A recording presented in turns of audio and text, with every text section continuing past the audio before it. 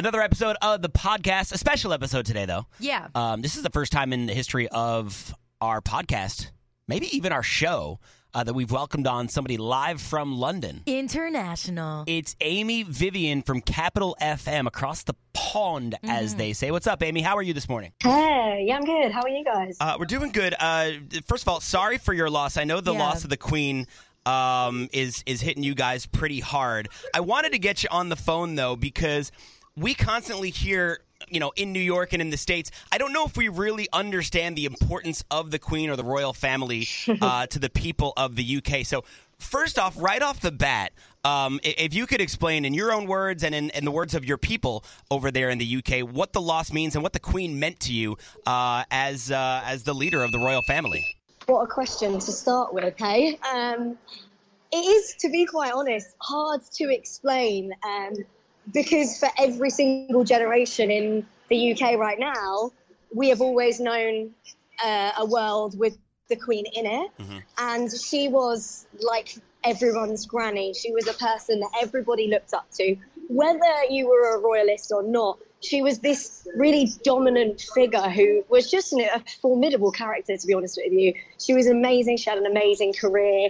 And there is a very somber feeling across the whole of the UK today. Mm-hmm. On with Aimee Vivian from Capital FM. She's a radio jock just like us, on her way into work, live from London right now. Giving us a feel for what the people of the UK are going through this morning after the loss of the Queen. Yeah, and I know the next few weeks are really going to be dedicated to mourning the loss of the Queen, but King Charles, I mean, his coronation isn't going to be for like another year or something, right? Yeah, it's something mad like that. Apparently, we're going to have a mourning for up till the funeral and then for another 7 days, like what they call a national mourning. Mm-hmm.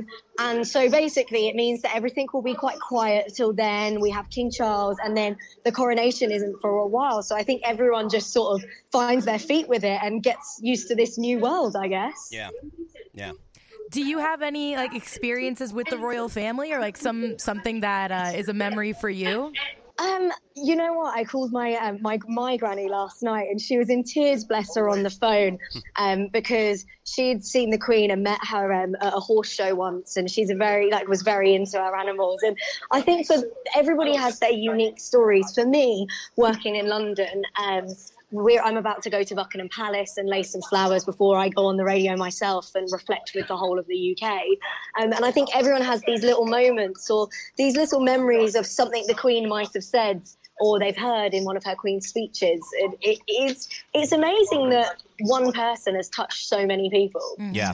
And I visited London. I was actually in your radio studios. I got a tour a couple years ago. And by the way, I love Long Island. I love New York. I would love to work in London for a year because all the time. They take care of you guys pretty well over there in the UK as far as radio presenters is concerned. But, here, I feel like the United States plays into the drama of everything. And you hear all the conspiracies about the Queen and Princess Diana and then, Prince Harry and William and all the stories in the Oprah interview.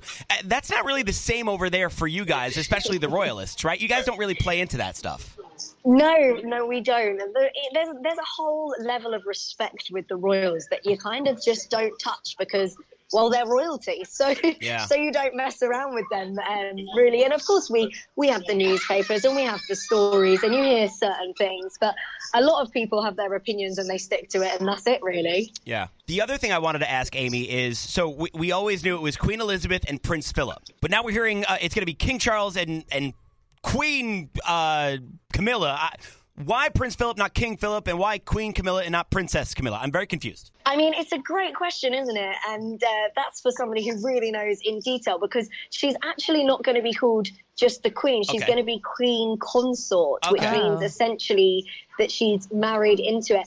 I believe it's something to do with the tradition of when you have a king, you have a queen. Okay. But if you have a queen, you don't necessarily have a king. Wow. I love that. I don't know if that's power to the women or not. Yes. All right, Aimee Vivian, I know you got to get into work. Live from London on the phone, just touching on the Queen's passing a little bit. Final question, here in the States, here in New York, here on Long Island, how can we pay tribute to the Queen today? Is a gin martini the way to go? Like, how do we pay tribute to the Queen and to the people of the UK, our friends across the pond. Yeah, I imagine a little gin martini or a little glass of sherry. I can see that she might like a little tipple of that. And just have a look at some of the things online that people are sharing. I've seen some really funny stories because she was quite the comedian, actually. And they're really nice, those moments that people are sharing. I've been really humbled on my way into work reading all of these things, and right now heading down to Buckingham Palace. We're going to go and see what the atmosphere is down there. And you know, the one good thing, and I think we all felt this, didn't we, like wherever you were in the world during the pandemic, it's funny how at a time of sadness how much people come together, and there's sort of that feeling across the UK right now.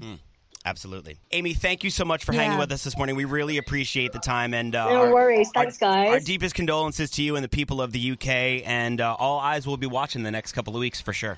Yes, for sure. Have a good day. So there you go. Out she goes. Off to work she goes. Off to Buckingham Palace. I love the way they speak, the British people.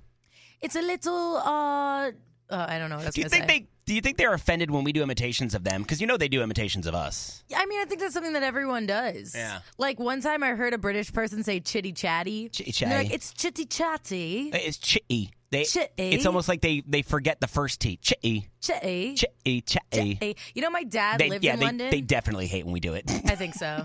I hate me doing it. Did I ever tell you my dad lived in London growing up? Oh, yeah. Yeah. I'm jealous. Listen, if I could pick anywhere else in the world to live right now, and it's pricey as hell, I would totally live in London. You know why it's so pricey? Why? Because of those fancy double-decker buses. They got so many bits and bobs. We got double-decker buses. Yeah, they definitely hate us doing imitations the phone booth. of their accent. I love British people. I love Britain. I love London. It's such a cool place. If you ever get the chance to go, you definitely should visit and do at least 4 or 5 days in London. Do you like a crumpet? Another episode of the podcast. We'll be back with an all-new episode tomorrow. A pot of tea.